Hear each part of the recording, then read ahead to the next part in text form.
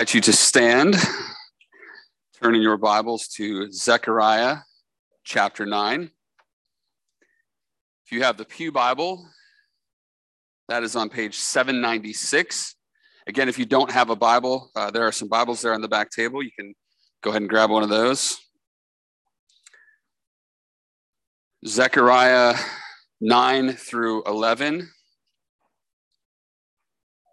Pretty significant chunk here, so bear with me. And please pay attention to the reading of God's holy word. The oracle of the word of the Lord is against the land of Hadrach, and Damascus is its resting place. For the Lord has an eye on mankind and on all the tribes of Israel, and on Hamath also, which borders on it, Tyre and Sidon, though they are very wise. Tyre has built herself a rampart and heaped up silver like dust, and fine gold like the mud of the streets. But behold, the Lord will strip her of her possessions and strike down her power on the sea, and she shall be devoured by fire. Ashkelon shall see it and be afraid, Gaza too, and shall writhe in anguish. Ekron also, because its hopes are confounded. The king shall perish from Gaza. Ashkelon shall be uninhabited. A mixed people shall dwell in Ashdod, and I will cut off the pride of Philistia. I will take away its blood from its mouth, and its abominations from between its teeth.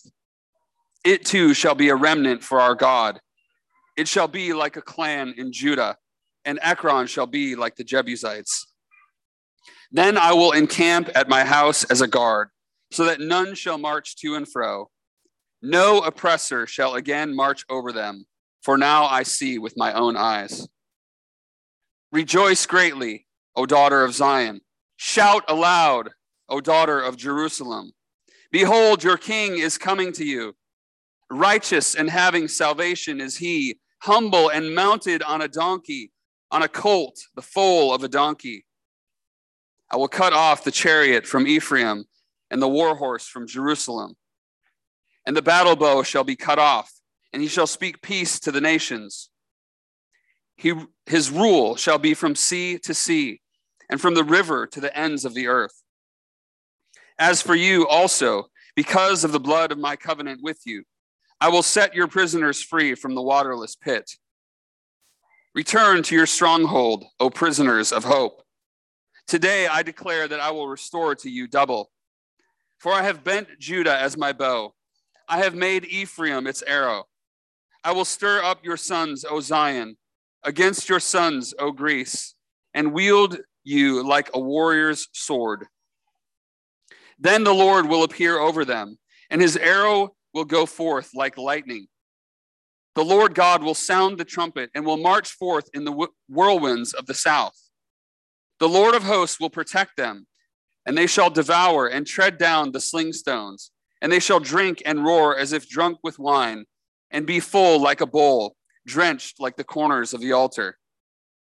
On that day, the Lord their God will save them as the flock of his people. For like the jewels of a crown, they shall shine on his land. For how great is his goodness, and how great his beauty. Grain shall make the young men flourish, and new wine the young women. Ask rain from the Lord in the season of the spring rain, from the Lord who makes the storm clouds, and he will give them showers of rain, to everyone the vegetation in the field. For the household gods utter nonsense, and the diviners see lies. They tell false dreams and give empty consolation. Therefore the people wander like sheep. They are afflicted for lack of a shepherd. My anger is hot against the shepherds, and I will punish the leaders. For the Lord of hosts cares for his flock, the house of Judah, and will make them like his majestic steed in battle. From him shall come the cornerstone, from him the tent peg, from him the battle bow, from him every ruler, all of them together. They shall be like mighty men in battle, trampling the foe in the mud of the streets. They shall fight because the Lord is with them, and they shall put to shame the riders on horses. I will strengthen the house of Judah and I will save the house of Joseph. I will bring them back because I have compassion on them, and they shall be as though I had not rejected them. For I am the Lord their God, and I will answer them. Then Ephraim shall become like a mighty warrior, and their hearts shall be glad as with wine. Their children shall see it and be glad. Their hearts shall rejoice in the Lord. I will whistle for them and gather them in, for I have redeemed them. And they shall be as many as they were before. Though I scattered them among the nations, yet in far countries they shall remember me, and with their children they shall live and return. I will bring them home from the land of Egypt and gather them from Assyria, and I will bring them to the land of Gilead and to Lebanon, till there is no room for them. He shall pass through the sea of troubles and strike down the waves of the sea, and all the depths of the Nile shall be dried up. The pride of Assyria shall be laid low, and the scepter of Egypt shall depart. I will make them strong in the Lord, and they shall walk in his name, declares the Lord. Open your doors, O Lebanon, that the fire may devour your cedars. Wail, O Cypress, for the cedar has fallen, for the glorious trees are ruined. Wail, oaks of Bashan, for the thick forest has been felled. The sound of the wail of the shepherds, for their glory is ruined. The sound of the roar of the lions, for the thicket of the Jordan is ruined. Thus said the Lord my God, become shepherd of the flock doomed to slaughter. Those who buy them slaughter them and go unpunished. And those who sell them say, blessed be the Lord, I have become rich. And their own shepherds have no pity on them. For I will no longer have pity on the inhabitants of this land, declares the Lord. Behold, I will cause each of them to fall into the hand of his neighbor, and each into the hand of his king. And they shall crush the land, and I will deliver none from their hand. So I became the shepherd of the flock doomed to be slaughtered by the sheep traders. And I took 2 staffs. One I named Favor, the other I named Union. And I tended the sheep. In 1 month I destroyed the 3 shepherds, but I became impatient with them, and they also detested me. So I said, I will not be your shepherd. What is to die, let it die. What is to be destroyed, let it be destroyed. And let those who are left devour the flesh of one another. And I took my staff, Favor, and I broke it, annulling the covenant that I had made with all the peoples. So it was annulled on that day, and the sheep traders who were watching me knew that it was the word of the Lord. Then I said to them, if it seems good to you, give me my wages, but if not, keep them. And they weighed out as my wages 30 pieces of silver. Then the Lord said to me, throw it to the potter, the lordly price at which I was priced by them. So I took the 30 pieces of silver and threw them into the house of the Lord to the potter. Then I broke my second staff, Union, annulling the brotherhood between Judah and Israel. Then the Lord said to me, take once more the equipment of a foolish shepherd. For behold, I am raising up in the land a shepherd who does not care for those being destroyed, or seek the young, or heal the maimed, or nourish the healthy, but devours the flesh of the fat ones, tearing off even their hoofs. Woe to my worthless shepherd who deserts the flock.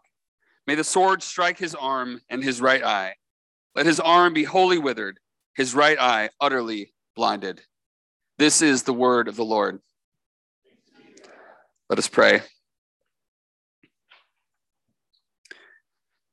Lord, there is a lot here in these 3 chapters, and it can feel overwhelming to try to take it all in, to try to understand the details, the circumstances, the things that happened so long ago and how they apply to our lives today. But God, we ask that in this time, you would make it clear. God, that you would speak by your Spirit, that you would give your people eyes to see and ears to hear from you and in your word. We pray in Jesus' name. Amen. You may be seated.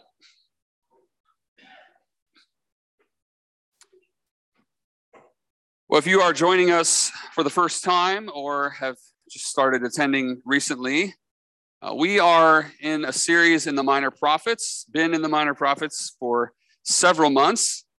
We've covered a lot of big chunks, which has been a challenge. And as you can see, we are currently in Zechariah. We're finishing up Zechariah here in these next 2 weeks, finishing these last 6 chapters. Zechariah is the longest of the minor prophets. And as you might know, there are 66 books in the Bible. Zechariah is the 33rd longest book, so it's right there in the middle. And then we are today right here in the middle of Zechariah. We are pivoting now to the second half of the book. We've looked at chapters 1 through 8. We saw in chapters 1 through 6 those 8 night visions with some pretty wild stuff going on. And then last week in chapters 7 and 8 was this narrative bridge between the visions and between these 2 lengthy oracles that we will see again this week and next. So 9 to 11, 12 to 14. If you were not with us last week, James preached from chapters 7 and 8. I would encourage you to go back and listen to that if you weren't here.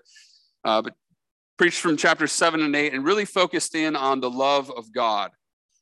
He asked us to consider some challenging questions, like what is God's disposition toward you? And to ask yourself, how does God feel about me? Not in some touchy-feely kind of way, but how does God feel about us in his love for us? We saw last week God's promises of presence, peace, and people. Lindsay commented to me last Sunday afternoon, and we also talked about this in our community group. She said, I never would have expected Zechariah 7 and 8 to be this place where we would go to see the deep love of God for us. But it's there, right? And we saw it. It's amazing. And we're going to continue to see today the depths of God's love for us in Zechariah 9 through 11. Now, again, in this book full of visions, in this book full of these oracles and just crazy imagery, you wouldn't think the love of God would be something that would come out this clearly. I've been thinking about this quite a bit this week. I think we need to consider this. I know I struggle with this. We hear about God's deep and fervent love for us. And we read in his word these promises, presence and peace, and that we are his people. But don't we really struggle to believe it, to feel it, and to experience it in our lives? And I want to challenge us. Could it be that this stems from an incomplete view of who God is, an inaccurate view of who God is? When we think about God as a loving father, many of us struggle, perhaps because of a relationship we may have had with an earthly father, or maybe a struggling relationship we had with an earthly mother. Our view of God's parental love is often skewed. And maybe we might feel like, well, God loves us because he has to love us, right? He's God, he has to love us. I was kind of thinking about this a little bit this week, and I think there's an interesting kind of analogy here. Many of you know that Lexi and Allie and Avery's parents, John and Jennifer, were able to finalize their adoption this week of little Josh. Such an awesome, got to see some of the pictures on Facebook, and many of you have met them. Josh has been here. They were on the camping trip. Just what an awesome picture of who God is and his love for us. And James and Lexi are currently in the adoption process, and we are excited for you guys, and we're praying for you guys. And when we think about the love of an earthly parent, I was thinking about this week. I don't know Josh's mom. I don't know. I've heard bits and pieces of her story. I don't know her, but I'm sure if you asked her, do you love little Josh? She would say, of course, I love him with all my heart. And it's not for a lack of love that he is now in another home. I'm sure it pains her to not be able to care for him and to provide for him. But the sin and brokenness in this world, they are all too present realities of our earthly relationships. But God is not hindered by the same things that earthly parents are. God doesn't struggle to care for and provide for his children in the same way that earthly parents may struggle to care and provide, as painful as that is. He doesn't just love us, one side of that coin, but he is fully capable and he fully delights in providing for and caring for us, that other side of the coin. And we really see that play out in these chapters today. The title of the sermon, as you see there, is Our Caring, Victorious Shepherd King. Let's go to God's word now together as we unpack these glorious truths. I do want to remind us again of the challenge of reading the prophets. One of the big challenges is historically situating ourselves in the prophets, where we're at, what the present reality is for the prophets, what the past reality is as they're looking back, and then what the future reality is, both the kind of the near future and then the distant future. We may have shared this before, but sometimes it's helpful to think about this from the perspective of a mountain climber. So as someone is preparing to climb a mountain, maybe they get driven up to some base camp that's already, kind of not right at the very bottom, and they can look down and they can see where they came from. There's that kind of immediate past, and maybe they can see way far back. There's that distant past. So there's that perspective of looking behind them. And then there's the present perspective of looking to their current reality, what's in front of them, and kind of what that near future perspective is. And what they're probably going to see is a peak somewhere in front of them, right, that they have to climb. But eventually they're going to climb that peak and get over top of it. And if they don't know what's coming, they're going to say, oh no, right? There's this other peak that might be way off in the distance, and that's their next goal to climb. Now, when they were just starting out, they couldn't see past that first peak, right? They couldn't see the far off peak because their vision was blocked by the peak that was right in front of them. When we think about the prophets and we think about prophecy and fulfillment, a lot of times what the prophets are talking about in their day is that first peak, right? It's that first thing that needs to be summited, and then there's going to be something after it. And maybe that second peak is Jesus coming, right, and fulfilling these things. But then we go over that next peak, and there's another peak, right? And the far off distant, the pinnacle is the second coming. So it's kind of this working in stages. And as we read through the prophets, it's helpful to have that view in mind, because there's a lot going on, and we're not going to be able to dive into all of what's going on here, but I thought that would be just a helpful reminder. Some of the challenging questions in Zechariah are about the timing of certain events. There are helpful phrases, thankfully, like in verse 16 of chapter 9, where it says, on that day. In other places in the prophets, we see that language. We also see the words, the day of the Lord. This can refer to near coming future judgments like the exile. It can, again, relate to things about Jesus' first coming. And then ultimately, the day of the Lord is usually referring to the second coming, the end of days, the last and final day. The focus of much of Zechariah 9 through 14, these next 2 weeks, is mostly on that final day of the Lord language. So these two oracles, 9 through 11 and 12 through 14, are focused very heavily on this final day of the Lord idea. So here's what we're going to see specifically in chapters 9 through 11. If you're taking notes, there's kind of four main sections, four main headings that we're going to see. The first is that God will put down the rebellion of the nations. Second is that he will restore the king. Third, he will care for his people.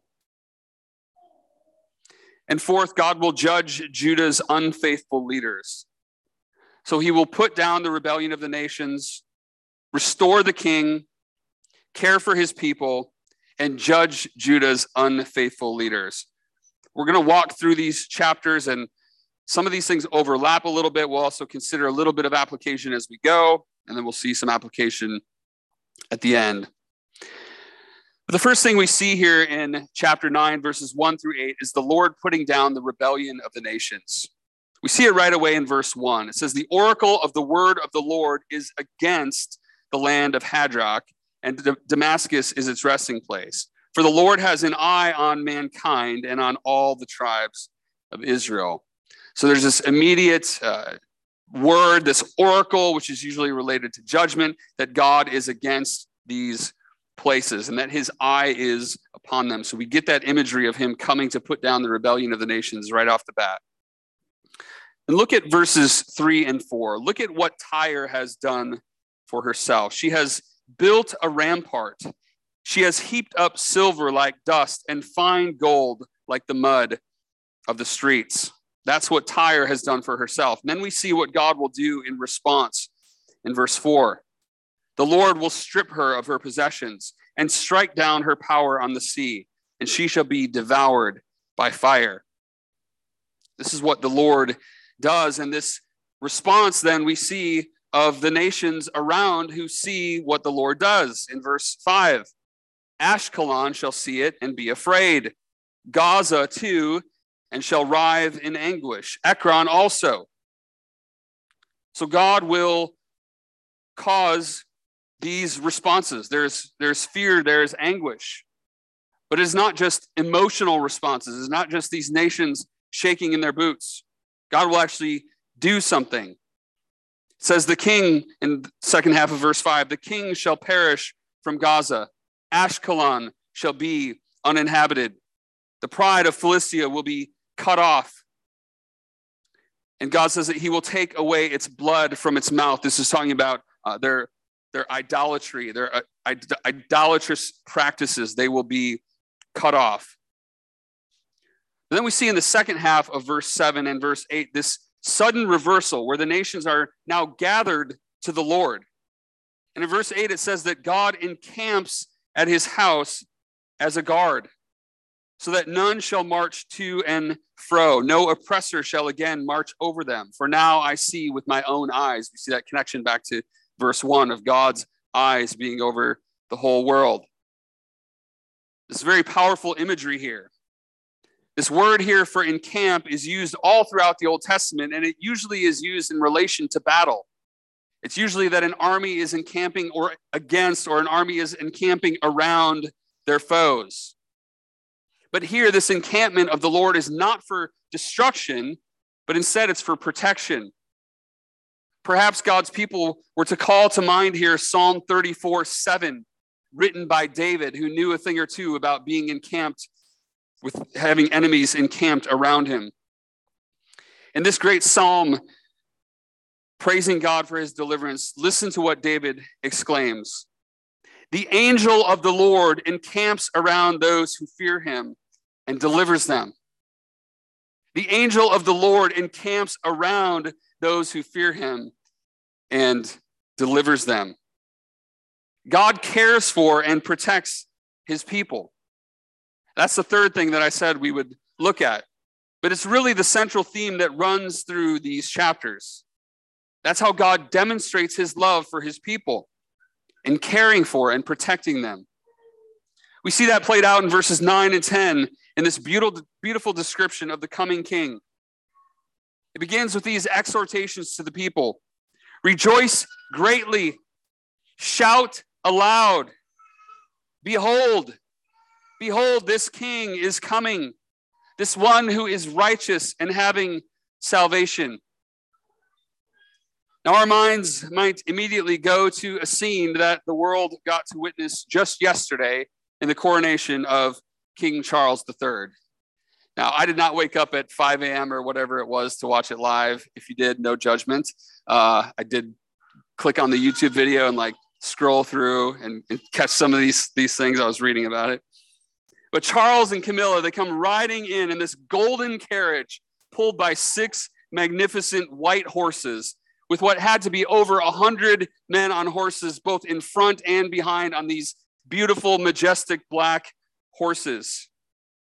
That was followed by 2 hours of pomp and circumstance during this ceremony. And then at the end, they are ushered away again in this golden carriage. All the pride and the brilliance of human achievement broadcast for the whole world to see. But what does God show us here? This king is humble, and he's mounted on a donkey, a slow-moving beast of burden. He's not coming with power and might. He's not coming with pomp and circumstance in a golden carriage. And we're familiar with this picture, aren't we? This is quoted in Matthew and John's Gospels as Jesus rides into Jerusalem on Palm Sunday, and the people rejoiced greatly, and they shouted aloud for their humble king. Keep this imagery in the back of your mind because we'll come back to that. This shocking imagery continues on in verse 10.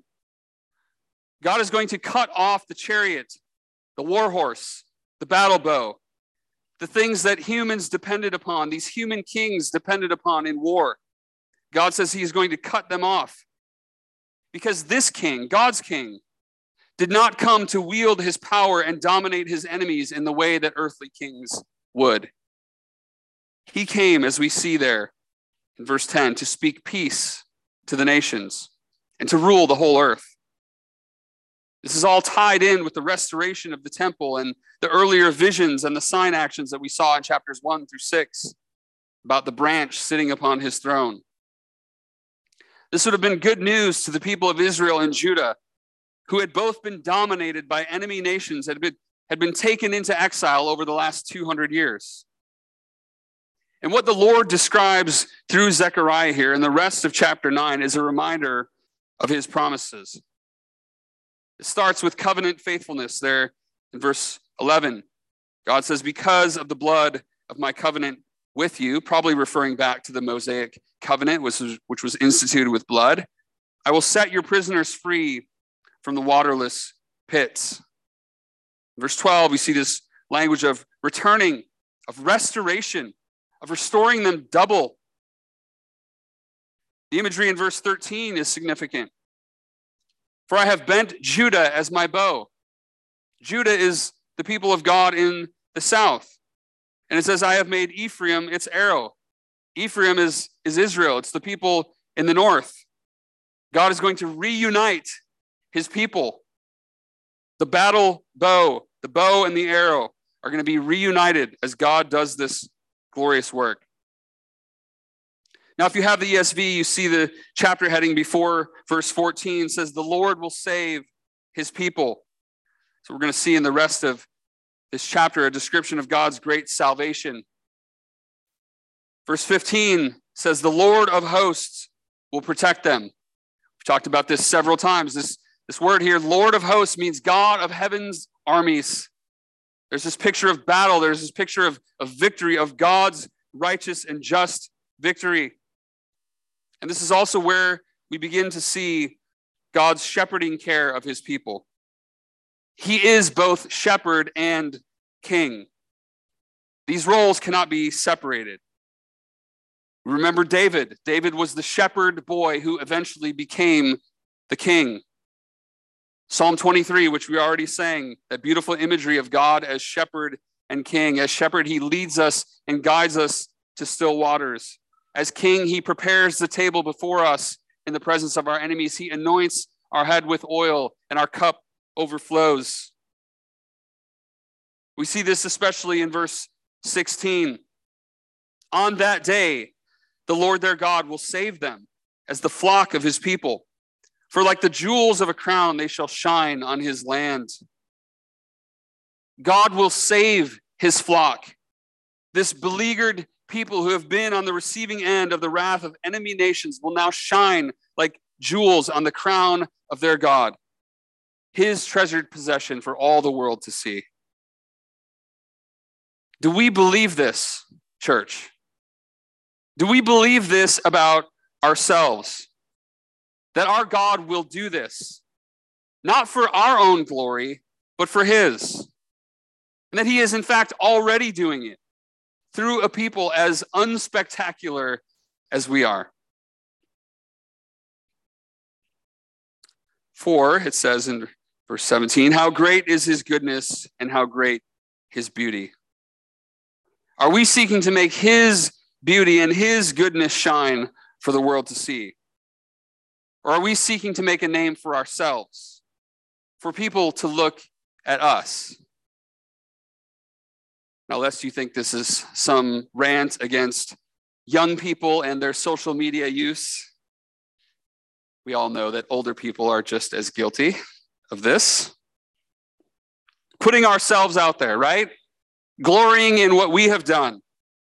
Glorying in what our kids have done. And it's not wrong to post about your kids and be proud about your kids. But I think we need to check our hearts most of the time before we post things. It's not just about social media use, right? This is some new phenomenon, right? Like, oh, I'm tempted to boast about myself all of a sudden, and social media has created that. No, like this has been human history. This has been the hearts of humans for all of time. It's about all that we do. It's about the things that we wear. It's about the things that we drive. It's about the things that we buy. Now, don't misunderstand me here. I'm not against Christians having nice things. I'm not against working hard and owning nice things. Lived in China for many years and saw a lot of fake products that are not like the real thing. And 99.9% of the time, you get what you pay for. If you buy junk, you very quickly have to replace junk. So it's okay to buy. I talked about tools a couple weeks ago, right? Don't go buy the cheapo Menards tools. They're going to break. Buy a nice brand, right? Okay. But it's not about having stuff. It's not about having nice stuff. It's about our motivation in that, right? Are we doing it to show off our collection? Or are we doing it to boast about what we have and what we're about? It's about our hearts. Are we about ourselves, or are we about the Lord? Are we seeking our own glory in all these things that we do, or are we seeking the glory of the Lord? One way we could frame this is by asking, what does our dependence upon the Lord look like? We get a very clear picture of what it should look like with this command and this attached promise in the first verse of chapter 10. Ask rain from the Lord in the season of the spring rain, from the Lord who makes the storm clouds, and he will give them showers of rain to everyone, the vegetation in the field. Now, this was an agrarian people who were desperately dependent upon rain for their survival, for the health of their crops, for their animals, for their own livelihoods.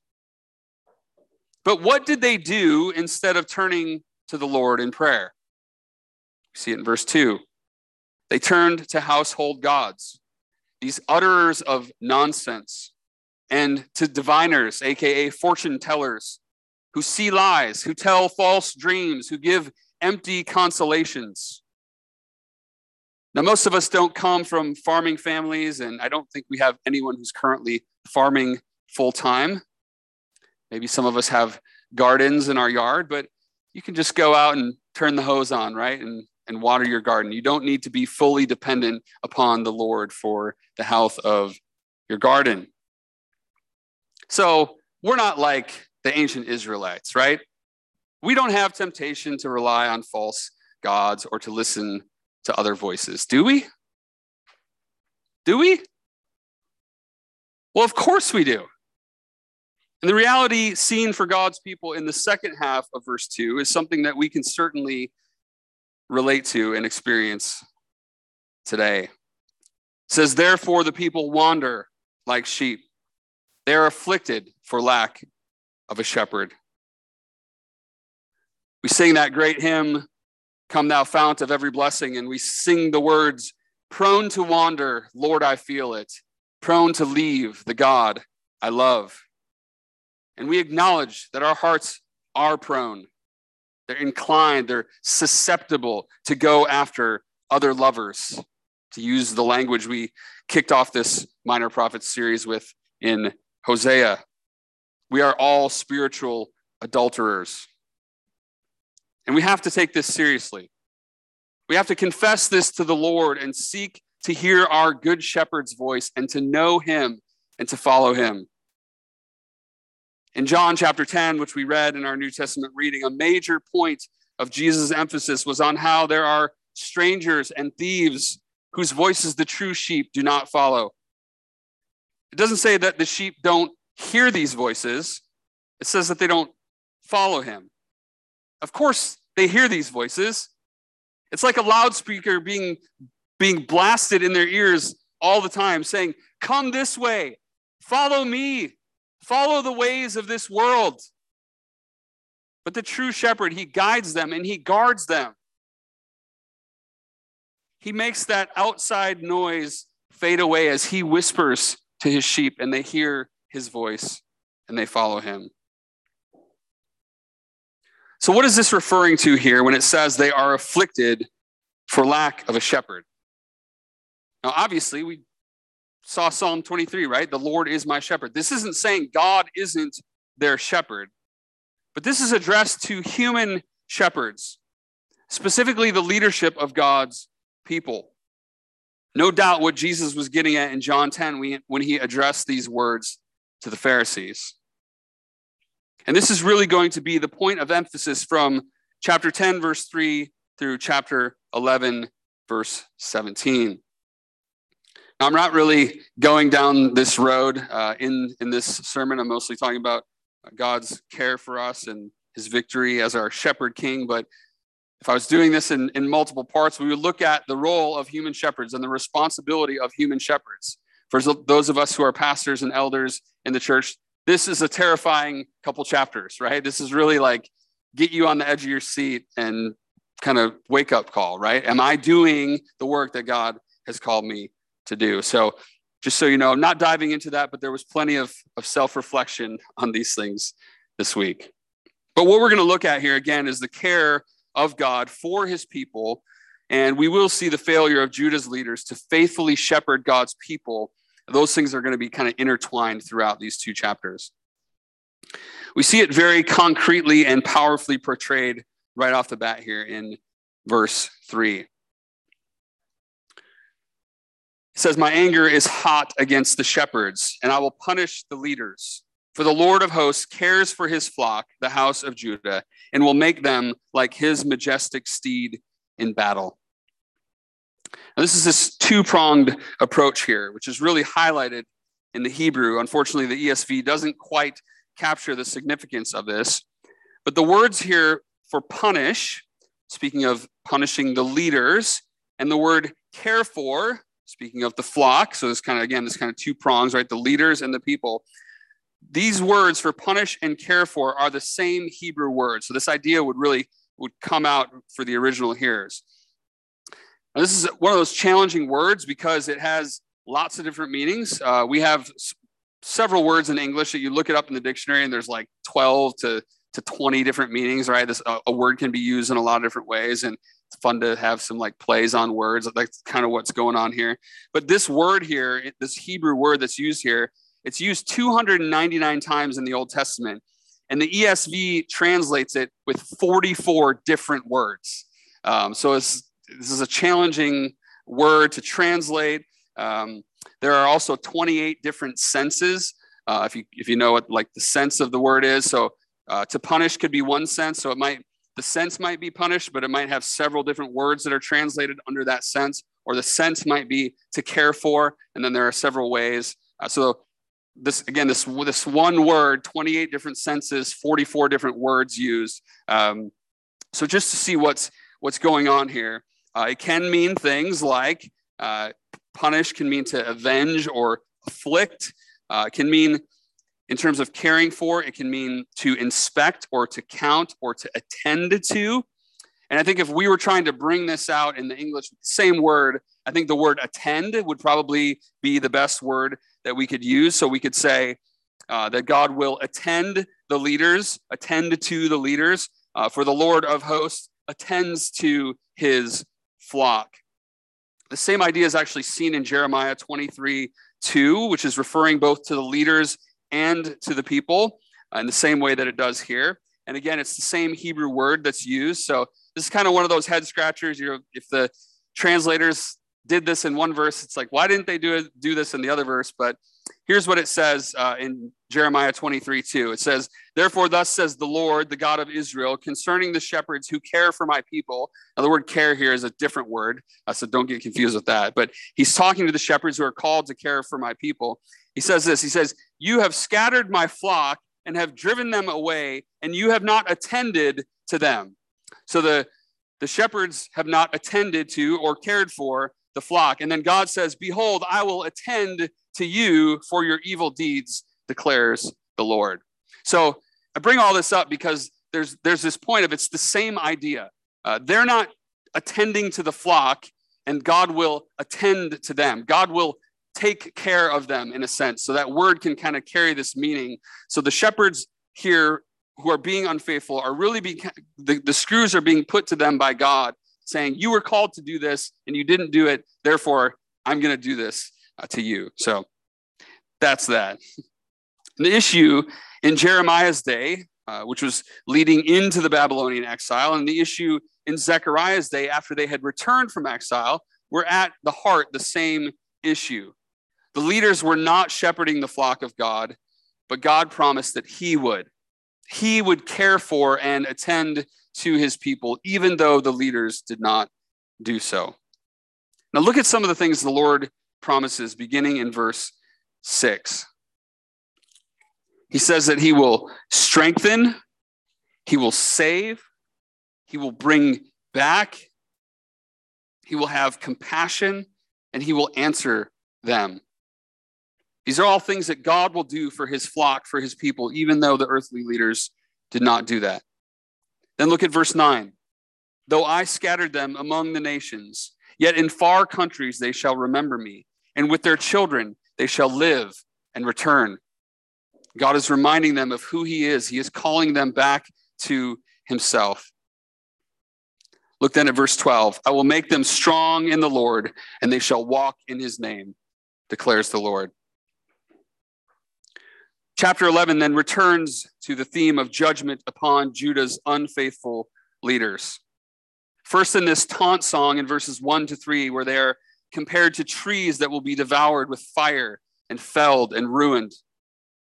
Notice the beginning of verse 3. The sound of the wail of the shepherds, for their glory is ruined. They were only concerned for their own glory, not the glory of the sheep. God, therefore, has ruined their glory. Now, the rest of chapter 11 contains two sign actions, verse 4 through 14 and verse 15 through 17. And we saw the first sign action in chapter 6 when God told Zechariah to make a crown and to put it on the head of Joshua the high priest.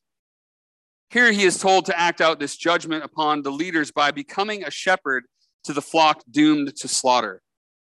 Now, this here is an indictment upon those who are called sheep traders. These are not real shepherds. They're like the thieves and the robbers in John chapter 10. They buy and sell the people of God for their own gain and glory. And the Lord will have none of it, because he is the true shepherd who cares for his flock. Now, there are a lot of questions here in verses 4 through 17. There's questions about the timing of these events, about the significance of these two staffs called favor and union. There's questions about the identity of the three shepherds in verse 8 and the shepherd in verse 16, who is the opposite of the Lord, who does not care for or attend to those being destroyed, the one who is called my worthless shepherd in verse 17. Regarding these verses, one Old Testament scholar says, these verses, which are among the most cryptic in the Bible, have defied the efforts of interpreters to pin down their meaning. For this reason, the interpretations offered here must be considered provisional and to some degree speculative. Now, I don't think you want to sit here any longer and listen to me speculate about all of these things going on in these verses. And I don't think I need to, because the point is pretty clear. The people of God need a faithful shepherd. And the Lord himself is our shepherd. Jesus is the good shepherd who lays down his life for the sheep. Do we hear his voice? Do we hear our shepherd's voice today? Do we know that his love is demonstrated to us in his attending to us, protecting, providing for, restoring us, and ultimately his riding into Jerusalem, not as an earthly king in a golden carriage, coming to conquer the earthly enemies of his people, but on a humble donkey, displaying that just as he came into the world, humble, meek, and lowly, so he would leave this world by going to the cross to lay down his life, that his sheep might have salvation, not from their earthly enemies, but from the enemies of sin and death and the devil. If you are a Christian today, this is your shepherd king, the one who has fully demonstrated to us the love of God, in that while we were his enemies, Christ died for us. And that while we were like sheep who had gone astray. He took upon himself the punishment that we deserved. Again, I ask us, do we know him? Do we hear his voice? Are we following him? And if you are here today and you are not a Christian, you need to both hear of and embrace this humble shepherd king, the one who laid down his life so that you might live. He invites you today to hear his voice and to live. But you also need to hear the consequences, not just for yourself personally, but for the whole world if it will not bow the knee and submit to the shepherding care or the kingly rule of the Lord Jesus Christ. For when he does come again, it will not be on a humble donkey. This will be the coronation service of all coronation services, that you don't need to turn on your TV or log in to YouTube to watch. Hear the words from Revelation 19 as John describes the second coming of Jesus. Then I saw heaven opened, and behold, a white horse. The one sitting on it is called Faithful and True, and in righteousness he judges and makes war. His eyes are like a flame of fire, and on his head are many diadems, and he has a name written that no one knows but himself.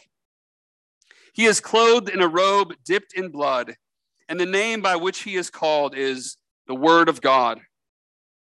And the armies of heaven, arrayed in fine linen, white and pure, were following him on white horses. From his mouth comes a sharp sword with which to strike down the nations, and he will rule them with a rod of iron. He will tread the winepress of the fury of the wrath of God the Almighty. On his robe and on his thigh, he has a name written, King of Kings and Lord of Lords. Do you know him? Have you bowed the knee to this great shepherd king? And if not, what are you waiting for? For those who do know him, may we continue to submit to his gentle shepherding care and his majestic kingly rule, so that we might shine as the jewels on his crown for all the world to see, that he might be honored and glorified. Let us pray.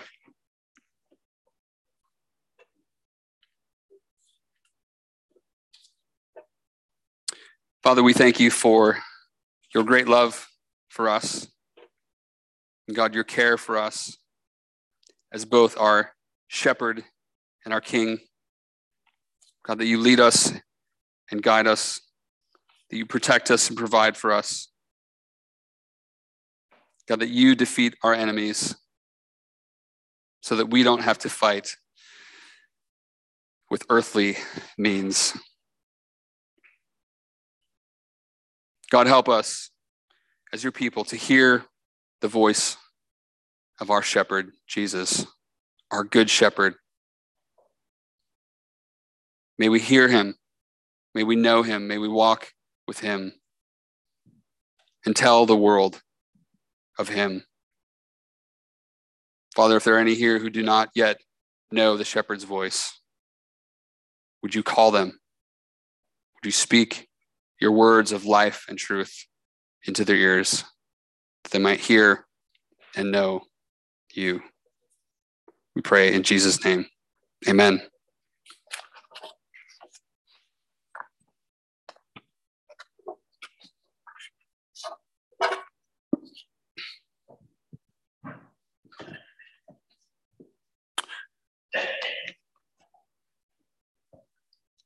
Well, just before that great picture of Jesus returning on a white horse to judge the nations in Revelation chapter 19, we get another beautiful picture.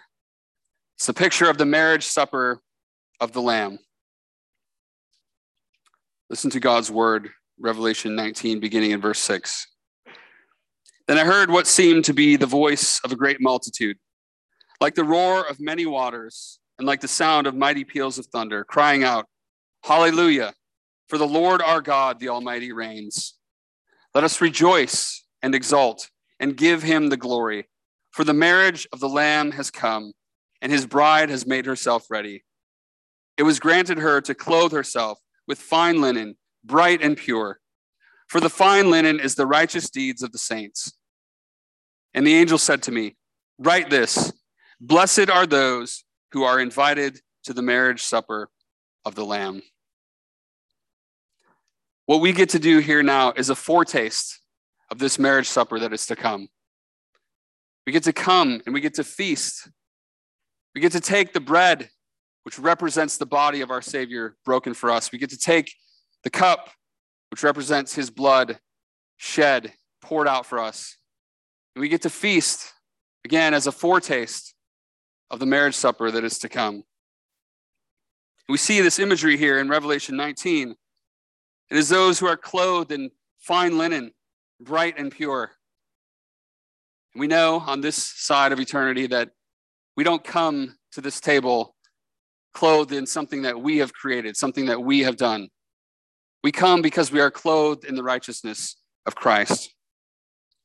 So the invitation is to all of those who trust in Jesus as their Savior, who say, yes, I can come to this meal clothed in his righteousness and not my own. We ask that you would be someone who is a believer in Christ, who has been baptized, who is in good standing in a gospel preaching church. And if that is not you at this time, I would love to talk with you more. Any of our elders, anyone here would love to talk with you about what it means to truly follow Jesus, to hear his voice, to follow him as your good shepherd. If those who are serving would come down at this time.